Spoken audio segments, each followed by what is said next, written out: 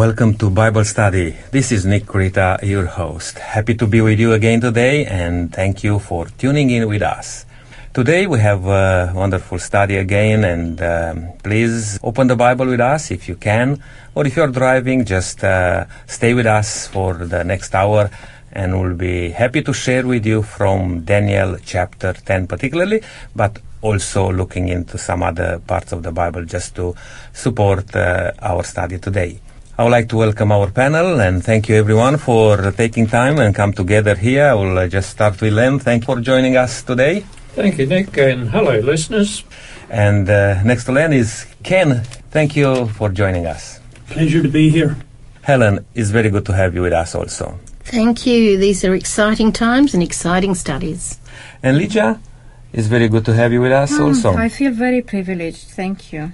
Joseph is with us again today, and to continue from last week, we are looking in these two beautiful chapters, and they are linked together, and also the next one, actually. Joseph, thank you very much for putting together this study and leading today, and thank you for joining us. It's a pleasure. Thank you, Nick, and it's great to be together, panel, as we continue our series through the book of Daniel. This morning, today, we are looking at a very interesting topic, and we will get into it in just a moment. But before we do that, I'm going to ask Len to pray for us before we begin. Father in heaven, as we open your holy word this morning, we pray for understanding and wisdom from on high, that we might be able to share the beauty of this book, and particularly this chapter we're studying today, with all our listeners. I want to pray for the listeners too, that they will allow the Holy Spirit to speak to them and commit their lives to Jesus. So, Lord, we invite your presence now. In Jesus' name, amen. Amen. Amen. Our Bible study today is Daniel, the 10th chapter. Chapter 10 is actually part of one long section from chapters 10, 11 through to chapter 12. All of which is actually the final prophecy in the book of Daniel. We could look at it this way. Daniel chapter 10 is like the introduction. Chapter 11 is the prophecy itself, and that will be the topic for next week. And then chapter 12 is the conclusion. So in a sense, we need to see Daniel chapters 10, 11 and 12 as one unit. But today we are focusing on Daniel chapter 10. And right from the outset there, let's have a look there. We have the setting. We're given the setting there in the opening verses. Who would like to read Daniel chapter 10, verses 1 to 3? Reading from the King James Version. In the 3rd year of Cyrus, king of Persia, a thing was revealed unto Daniel, whose name was also called Belshazzar.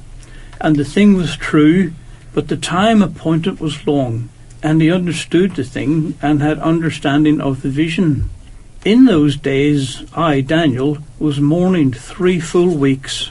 I ate no pleasant bread, neither came flesh nor wine in my mouth. Neither did I anoint myself at all, till 3 whole weeks were fulfilled. Okay, so here we are given the setting.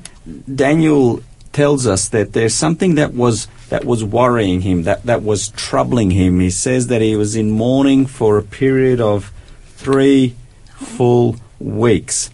But he doesn't tell us what was the nature of the problem. However, the date at the beginning will give us a clue. Now, it's important for us to sort of understand what was going on here, what was causing this. Len? Well, I'm using the NIV version of the Bible, and in verse 1 it says, "And it concerned a great war." Now, Daniel had been aware of the wars that took place with the Babylonians, with the Persians, with the Greeks, and so on. But this one is called the Great War. So this is something bigger than these other wars, it seems to me. And could that be providing us an insight into not only what's going to come here in Daniel chapter 10, but even beyond? Well, I believe it is, and we're going to discover today, hopefully, what it is. Yeah. And having given us that little insight, Daniel tells us that he was in mourning for 3 weeks. There's a problem that was going on at this time, but we're not told what the nature of the problem was. Do we have any hints of what was worrying Daniel? What was contributing to Daniel mourning for 3 full weeks? Do we have any hints? Lydia? Daniel knew about the opposition of the rebuilding of the Jerusalem's walls and temple, and he was connected with that, and he felt sorry for whatever was happening, for the opposition of the king and of the people, and I think this was his desire to plead with God in prayer to open a door for the people to go forth in rebuilding. Okay, so Daniel's in Babylon, and he's now quite an elderly gentleman. Yeah. We're well into the Medo-Persian Empire. The Babylonians have been conquered. The Jews, Daniel's people, have gone back. Some of them, yes. Have returned back to Jerusalem. Mm-hmm. And Lydia has just mentioned, though, that they're facing opposition there. And so this is probably in the back of Daniel, well, not even so much in the back, but really on his mind. Now, Helen, you were going to say something. And My version here in the New Living Translation, in that first verse, says times of war and great hardship.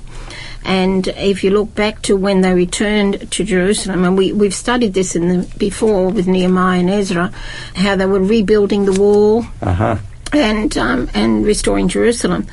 And at that time, there were some people who were trying very hard to stop them. So, and that was the key, I think. Okay. Do we have any descriptions or any other scriptural evidence for this? Yes, we have. We can read this in Ezra chapter 4, starting with verse 1 to 5. Why don't we do that? Why don't one of you read this passage? This passage, Ezra 4, 1 to 5, is very instructive to help us understand why do we find Daniel here mourning for these 3 weeks. Thanks, Lydia. When the enemies of Judah and Benjamin heard that the exiles were building a temple for the Lord, the God of Israel, they came to Zerubbabel and to the heads of the families and said, "Let us help you build, because like you, we seek your God and have been sacrificing to him since the time of Esarhaddon, king of Assyria, who brought us here." But Zerubbabel, Joshua, and the rest of the heads of the families of Israel answered, "You have no part with us in building a temple to our God. We alone will build it for the Lord, the God of Israel, as King Cyrus, the king of Persia, commanded us." Then the peoples around them set out to discourage the people of Judah and make them afraid to go on building. They hired counselors to work against them and frustrate their plans during the entire reign of Cyrus, king of Persia, and down to the reign of Darius, king of Persia. Thank you. So the Jews back in Jerusalem having their efforts of getting the temple rebuilt. It mentions there during the days of Cyrus, king of Persia. Daniel, back to Daniel chapter 1, tells us that this was during the time of Cyrus. So there's the key background. The problem, the matter that is troubling Daniel is not whether his people are going to be able to go back to Jerusalem. That's taken place. But it's having returned back, news is obviously filtered back to Daniel of this opposition to the rebuilding of the temple, which Ezra gives us a description about. Helen. The opposition was trying very hard to discourage and to intimidate. And I see that happening today. You know, believers go to do God's work, and often the discouragement comes in, or the intimidation. And we're going to see here how God is victorious, and we can see that in our own lives as well. Yeah, good. I'd like to just pick up here just something which really interests me. Those people who were against later on the building of the temple in Jerusalem, they were offering their assistance, their support. And this is a very interesting thing, because I heard about this many times, how the enemy, and in the army, as I used to serve in the army, during the wars or during a matter of, unrest or something like that, it's very important to know how to create a diversion, to be able to carry on with your own plans. Now, if these were brought into Israel, these people, and they recognized themselves during a time, under a rulership. They were brought there, and they said, look, we want to serve the same God like you. But it's almost like building a thing, like a temple in this case, and put the bricks of God together with the bricks of the enemy. And what happens if you have a conflict during this time? If you pull out those bricks, which you put it in because you'll say, we contributed to this, the whole building collapses.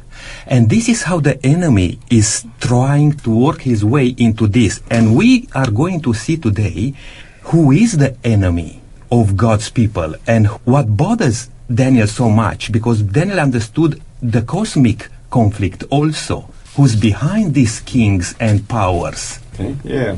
I see a modern parallel in how some of these big drug cartels are broken up, where somebody will join forces with the drug cartel. Now, they're only interested in evil. However, the police might have somebody who's a plant, who gets part of the organisation, and eventually reveals to the authorities, and they catch these groups. So it's the same sort of principle. Somebody infiltrates, and then they can do the damage. I think there is a modern side to this as well. When Nick mentioned that they came offering their help, as we saw at the start, these people, the opposition came and they said, we will help you to build a temple. Well, today we sometimes have people that profess Christianity that come into our midst, and their motive is the same as these people back then, is to disrupt. And how do we know these people are not fully Christians? Well, we can't see their heart, as the people back then couldn't. However, we can see from their actions what they reveal, that's in their heart. They use Christianity to serve their own agenda, and I think we need to be aware of that. We observe in this situation that when they faced opposition and hardship in rebuilding the wall and the temple and so on, Ezra pleaded with God in prayer and in fasting and in commitment. And later on we can see that Nehemiah did the same. So we observe here that also, on the other hand, in Babylon was Daniel who was pleading in prayer and in fasting. So we can learn from here some valuable lessons, that we should persist in prayer, we should devote our time, not only an easy prayer, but in consecrating ourselves to God, because prayer prompts God to do something concrete and real. Just a quick one. The Apostle Peter writes about these infiltrators who come into the church in 2 Peter chapter 2, the first few verses. But there were also false prophets among the people, just as there will be false teachers among you. They will secretly introduce destructive heresies, even denying the sovereign Lord who brought them, bringing swift destruction on themselves. So this is an age-old tactic, to infiltrate and then to destroy from within. And this is what was bothering Daniel very much. Okay. I think this is such an important point today, especially in the age we live in, because true Christians know that we're definitely in the latter days and the return of Jesus is not that far away, and yet we have so many false teachers in Christian churches leading people astray.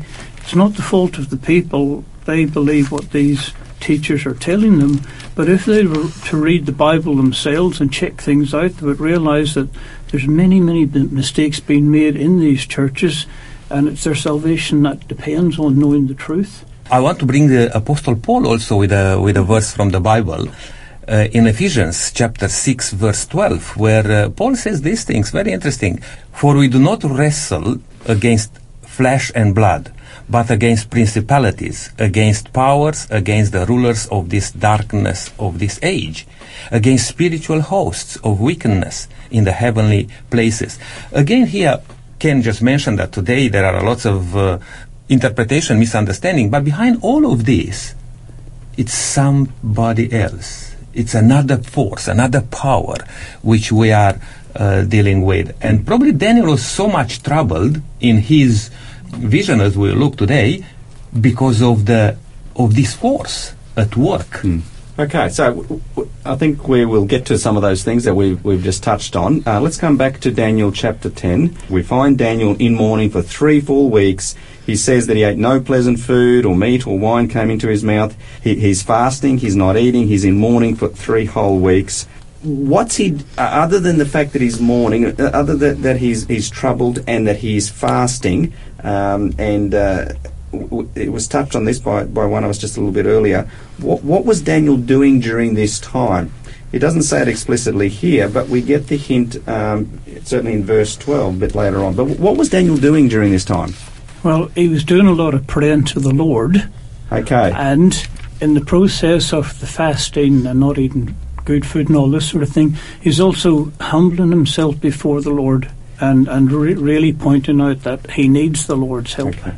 Fasting and prayer often went together, particularly in Scripture, and that's why in verse 12 you'll note there that, we'll come back to verse 12, but we just jump ahead. The being speaks to Daniel, says, "Do not fear, Daniel, from the first day that you set your heart to understand and humble yourself before God." In other words, he had turned to God in prayer. Yeah, Helen? Just on that note about fasting and prayer, if you go through and you look at Jesus' life, the times that it's recorded in the Bible of his fasting and praying was before an important decision had to be made. Each time it was, before he chose the 12, he fasted and prayed, and you go through his life. Yeah. I think there is a good lesson for us here. Yeah. So essentially Daniel again is praying. Now, what do we know about Daniel and prayer so he was far? A man of prayer. Yeah. He was a man of prayer. Yeah. And I would like to pick up here a little thing that he had a completely surrender, because in the second verse he said, "And I used no lotion at all until the 3 weeks were over." It means he forgot totally about himself. He was completely immersed into the relationship with God.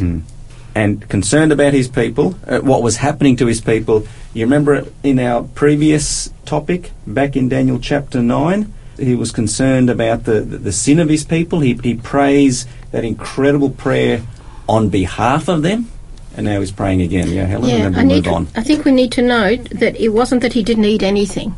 He's actually saying at that time he had eaten no rich food, no meat or wine crossed his lips as well. I believe he was still eating, but he wasn't partaking of these other things that came into the feasts and what have you. Yes, correct. Just in the studies that I've done. Okay. And it's interesting to note that one commentator actually wrote that it would have been even during the time of the Passover that he was actually fasting, which meant that he wouldn't have taken part in the fast in the Passover at that time because of the wine.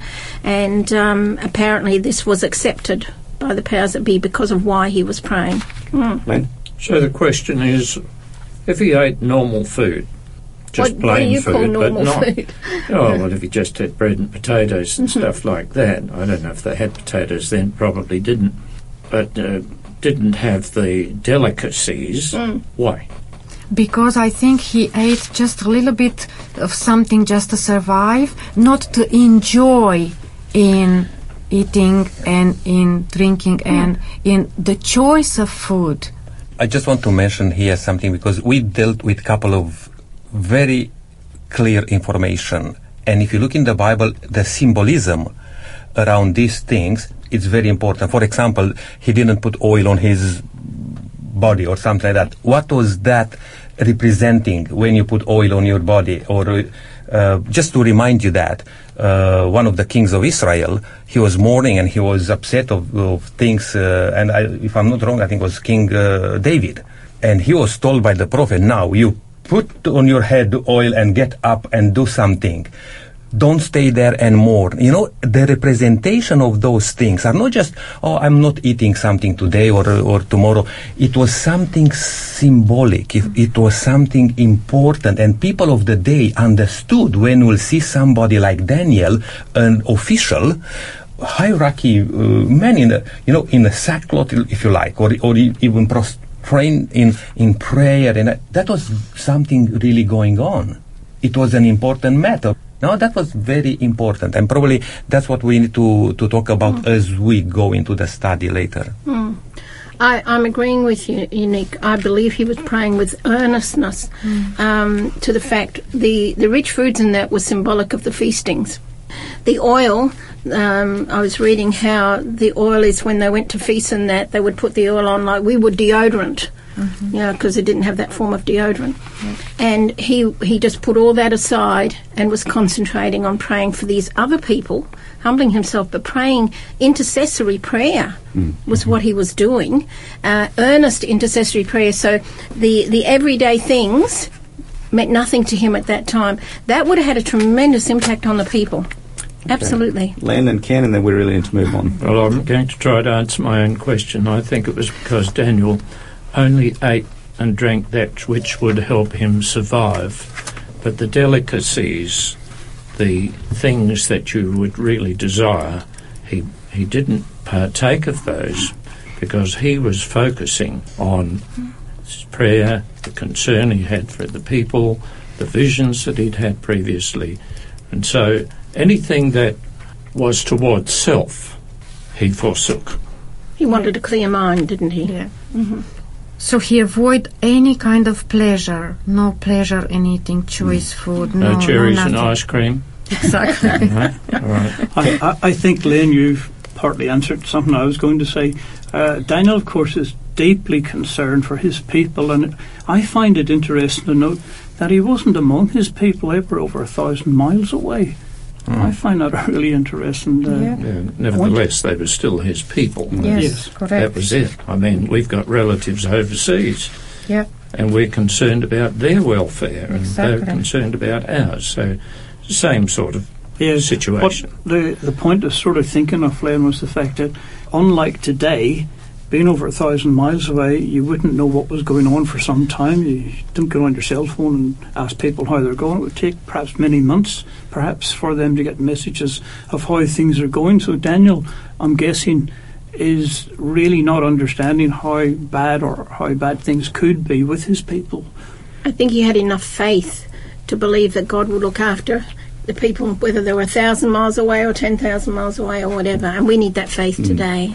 We must move Thank on. you. Yes. We've spent plenty of time on just those couple of verses. Let's now look at what happens. Daniel prays, and then this is incredible what takes place next. Verse 5, 6 and 7, really. Len, are you wanting to read that for us? I'd love to. I looked up, he said, and there before me was a man dressed in linen, with a belt of the finest gold around his waist. His body was like chrysolite, his face like lightning, his eyes like flaming torches, his arms and legs like the gleam of burnished bronze, and his voice like the sound of a multitude. Verse 6, was it? 7. I, Daniel, was the only one who saw the vision. The men with me did not see it, but such terror overwhelmed them that they fled and hid themselves. What's taken place here? Daniel's been praying, and suddenly what happens? A vision. A vision. Yeah. And a vision of what? Could I share with you something that I read recently on this? It says, in regard to the heavenly beings, 7 features are mentioned: clothed in linen, waist girded with gold, body like beryl, face like lightning, eyes like torches of fire, arms and feet like bronze, and the sounds of his words like the voice of a multitude. And it goes on to say, as used elsewhere in Scripture, linen symbolises purity and reminds us of the priestly garments. Gold was often associated with royalty. Beryl was a gem in the priestly breastplate. Lightning appears in connection with theophanies. Fire flows from God's throne. Bronze reminds us of tabernacle and temple materials and warfare instruments, and the voice of a multitude evokes the tumult of battle. This description seems to portray a divine figure endowed with priestly and royal attributes along with attendant military overtones. It is important to note that this man clothed in linen appears later also in the book and reveals a knowledge of the future that transcends that of other angels. Okay. So from that quote there, one of the things, essentially Daniel has a vision, what's called a theophany, which means an appearance of a divine being, of God. Daniel's been praying. God appears. When we pray, does God appear? Have we had an His experience? actions appear. Have we had an experience where we've been seeking God in prayer and He reveals Himself to us? Yeah. Nick, do you want to say I something? was going to say that Daniel experienced immediate answer to prayer, but in this case actually took a bit longer.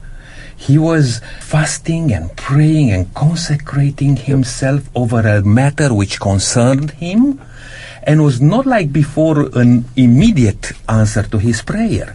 And here it's another lesson to take. We cannot afford just to have that sort of casual, if you like, relationship with God and expecting, okay, because we're praying to you, God, you should answer us.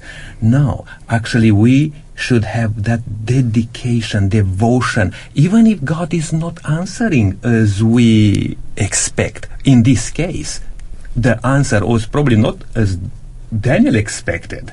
That's why we'll see how overwhelmed he was with this appearance and in this answer to his prayer. God has a plan with us, but we need to be prepared to understand that plan. Vision of this supernatural person has a parallel in the book of Revelation, the revelation of Jesus Christ. And here the prophet John saw a very similar figure, which he described in very similar terminology, and he was referring to Jesus.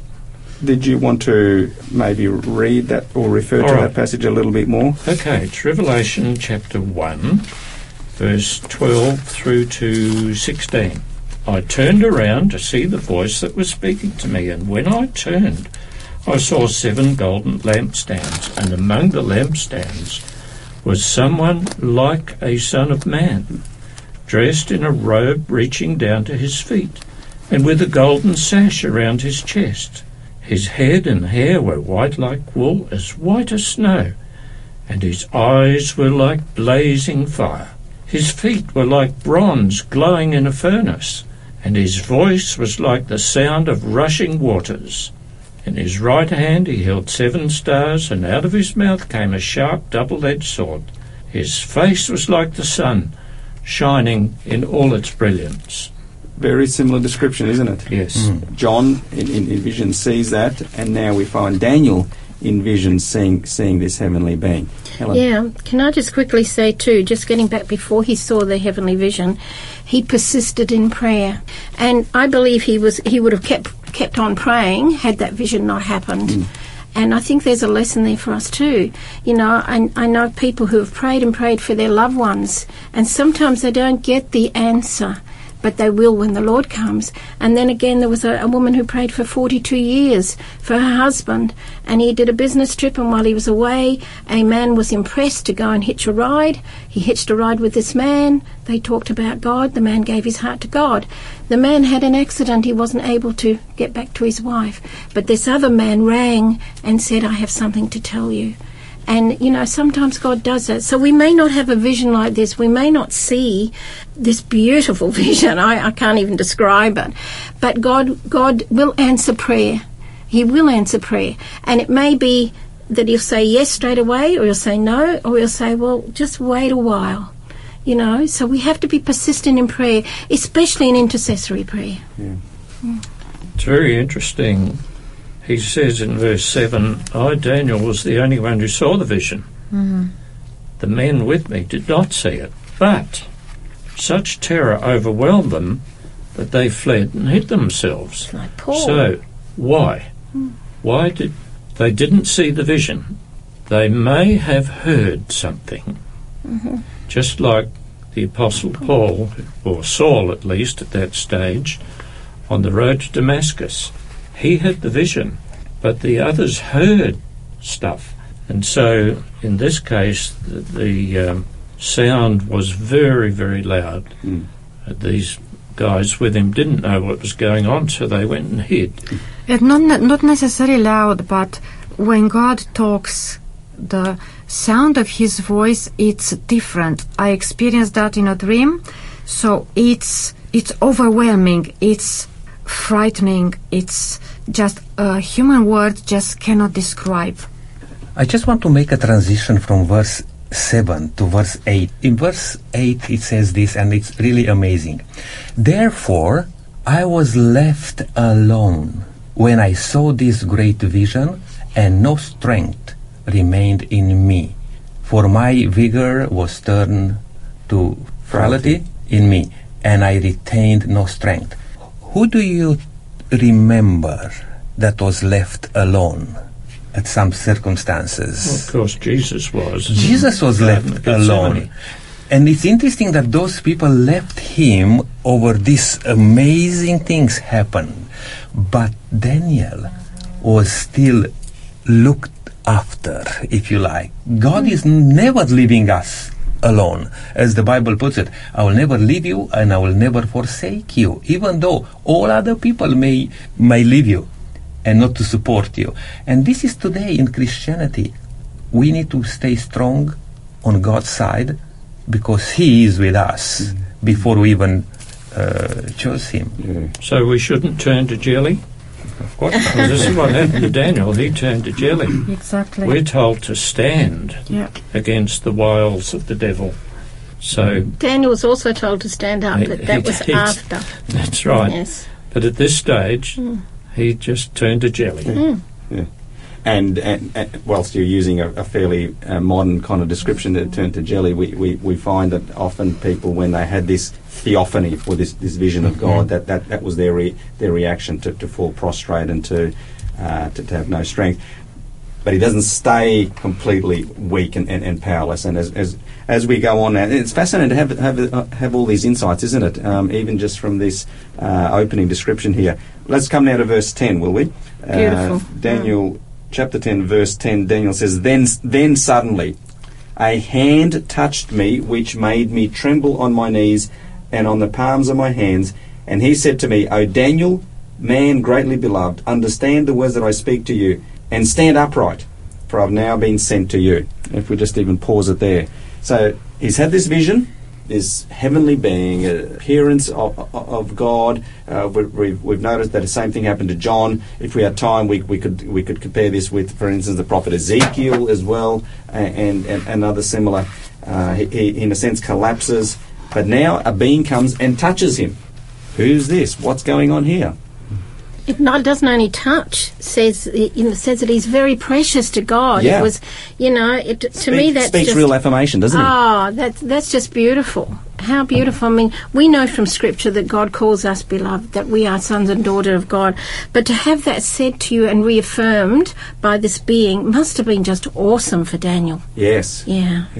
Daniel was very overwhelmed to the point that it says here, as we read, I had no strength left, my face turned deadly pale, and I was helpless.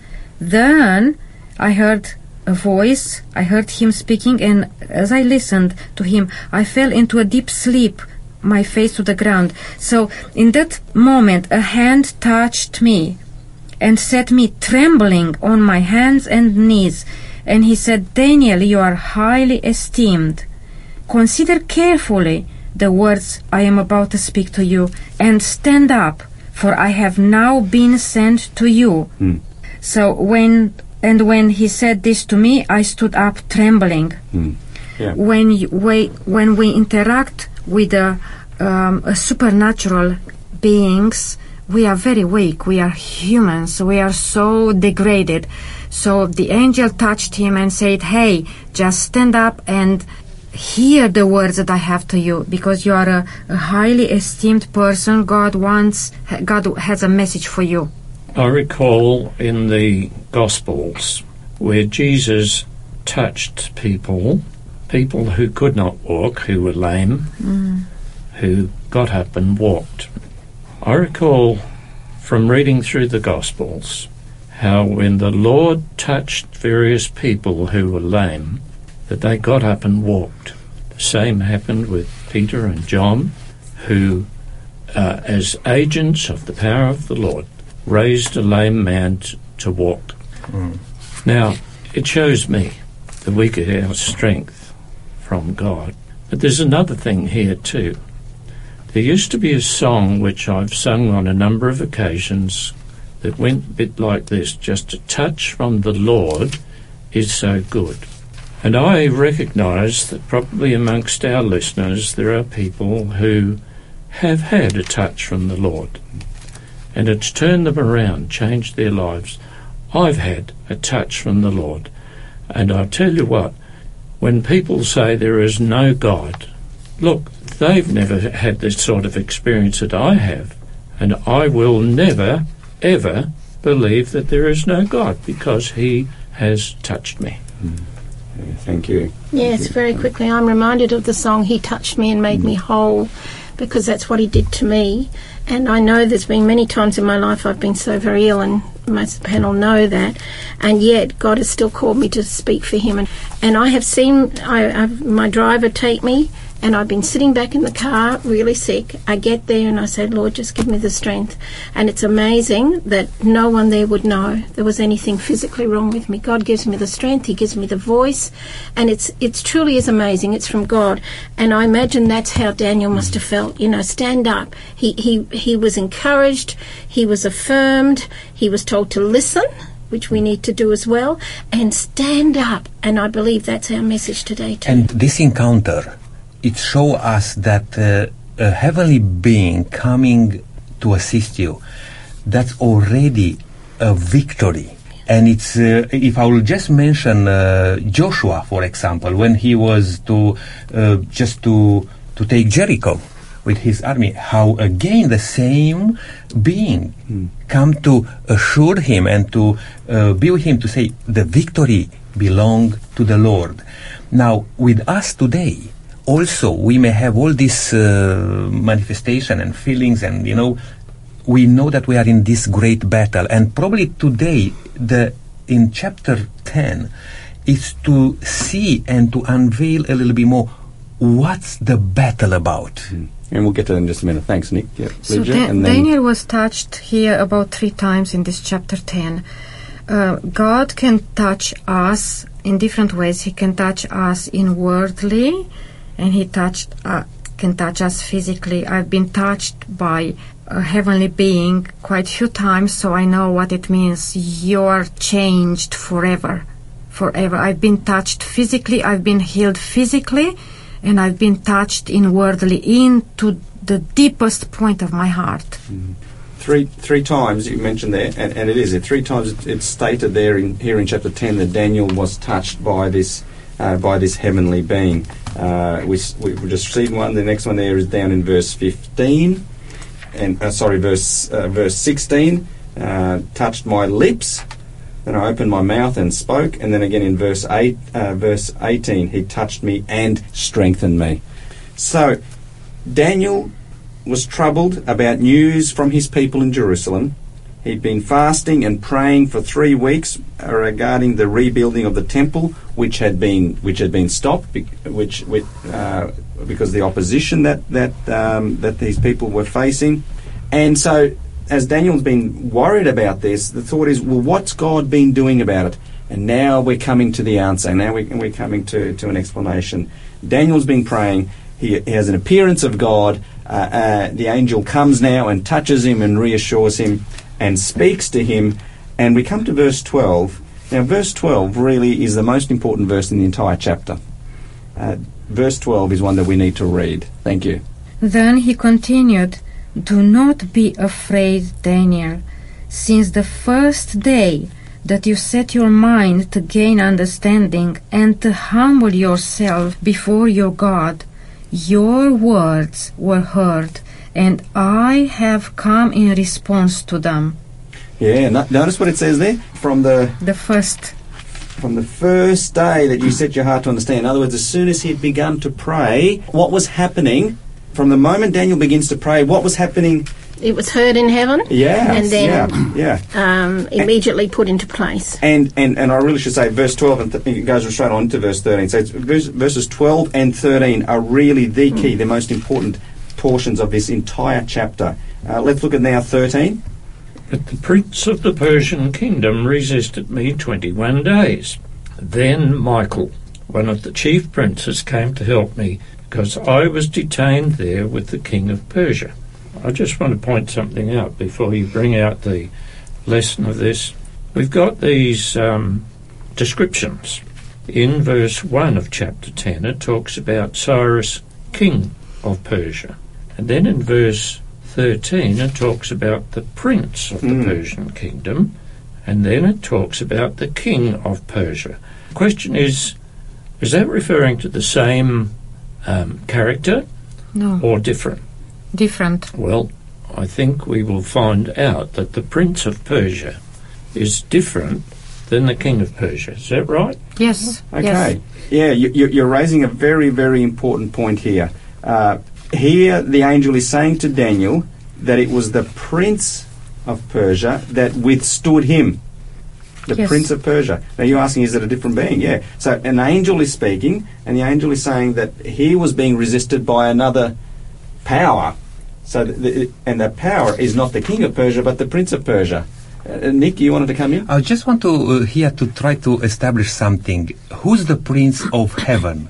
The Prince of Heaven is Jesus. Yes. Now we know that as soon as Daniel prayed, some action was put in place in heaven, and even the Prince of Heaven was involved in here, because you learn about Michael. Now, who's the prince of this earth? Satan. So Satan, of course. It's Satan. Prince You know of the this world. language. We're told that in the Gospels. Yeah. You see the language here. When it's addressing the prince, then even if it's not said straight plainly to us that this was the devil behind the rulership of the Medo-Persian Empire, Okay, yeah. but it was this enemy of God who stood against the angel who was coming to comfort Daniel and to confirm his dreams and visions. Okay, so, and we'll come to you right now, Ken. But what we find here, this is really crucial to follow through. The angel says to Daniel, the moment you started praying, your prayer was heard, and things started. The wheels were set in motion. We could say the wheels were set in motion in the supernatural realm. Here's a fascinating thing: Daniel's here on earth praying, but things are starting to happen in the supernatural realm. And what's starting to happen is saying the Prince of Persia, clearly another supernatural being, was resisting him, the power that's behind the Medo-Persian Empire, which was the devil, the satanic agency. So, Ken? Yeah, I just wanted to add that in verse 13, it would be so easy for many listeners just to read this as the Prince of the Kingdom of Persia withstood me, and just thinking, assuming, they must mean the king. But here we find out it's actually an angel that's speaking. Now, we just spoke earlier on, and the verse before, and we talked how powerful angels are, and there's nothing that mankind could do against them. So if he's having a struggle with someone, it must be a supernatural being, and obviously not one that's on his side because he's against him. Yes. Now, in verse 13, then Michael, one of the chief princes, came to help me because I was detained there with the king of Persia. And later on is saying that not only the king of Persia, but also being detained by the prince of Medo-Persia. So he is talking about the king of Persia and his son who was ruling later on. He was ruling about 7 years and a half, and is talking about his son, which is Cambyses. Right? Well, I would like to add this. The issue involved the king of Persia, who at this time was Cyrus. And I believe this was a battle going on in the king to win his allegiance, either that Satan would win the king's allegiance or Christ would win the king's allegiance. Yeah. Eventually, the king made the decision that the rebuilding of the temple in Jerusalem should go ahead, because the angel Gabriel was actually fighting against Satan and needed the one who conquered Satan, namely Christ, to come to his aid. This is how I see it. What Lydia mentioned there, because this requires a more in-depth study for that. But what I'm trying to say here is that God and Satan, they are using human beings also on this earth to reveal, their their plans or to use, their plan through the human beings. And what Ligia mentioned about the Cambyses, it's interesting that the king of Persia, he was favorable for the Jews at the beginning. He was the one who allowed the Jews to go home and to rebuild the temple. But because of the complaints coming through and those totally change of action there. And it's interesting enough because we don't know at this stage, and we are not set up today for discussing that point, who was the prince of Persia. But what we know that behind that prince, which figuratively talks about the prince of Persia, it was the enemy of God, which was Satan. Now, that can be, we don't know that. We may look in history, Cambyses, what was his play into this? What we're finding here, in a sense, is a little bit of both. We find other examples where a prince or a king is used also as a symbol of a supernatural being. We find that particularly in Ezekiel chapter 28, the king of Tyre. The prince that's mentioned, so the king of the king of Persia is clearly Cyrus. The prince was his son Cambyses, but we find almost like a double meaning here, that this angelic, the angel that comes to Daniel is saying that he was also resisted by a supernatural being as well. And that's essentially what's going on here. Historically, yes, after Cyrus came Cambyses, who wasn't favourable towards the Jewish rebuilding of the temple, but behind Cambyses' work was essentially the enemy of God, Len. Right near the beginning of this study, Nick quoted a text where it says, "We wrestle not against flesh and blood, but against principalities and powers." The Apostle Paul, in writing to the Ephesians, said this, "Finally, be strong in the Lord and in his mighty power. Put on the full armour of God so that you can take your stand," now here's the bit I really want to emphasise, "against the devil's schemes." Not only was the devil here described as the prince of Persia, involved with trying to win Cyrus to his way of thinking, but there is a battle going on in people, in me, in us, that Satan has got his schemes. He's trying to win us to his kingdom of destruction. The same token, we're advised to be strong. How? In the Lord. Yes. So Len, really, this is the whole point. Over each of us is a supernatural war, conflict being waged. Yes. Unseen. Over every person.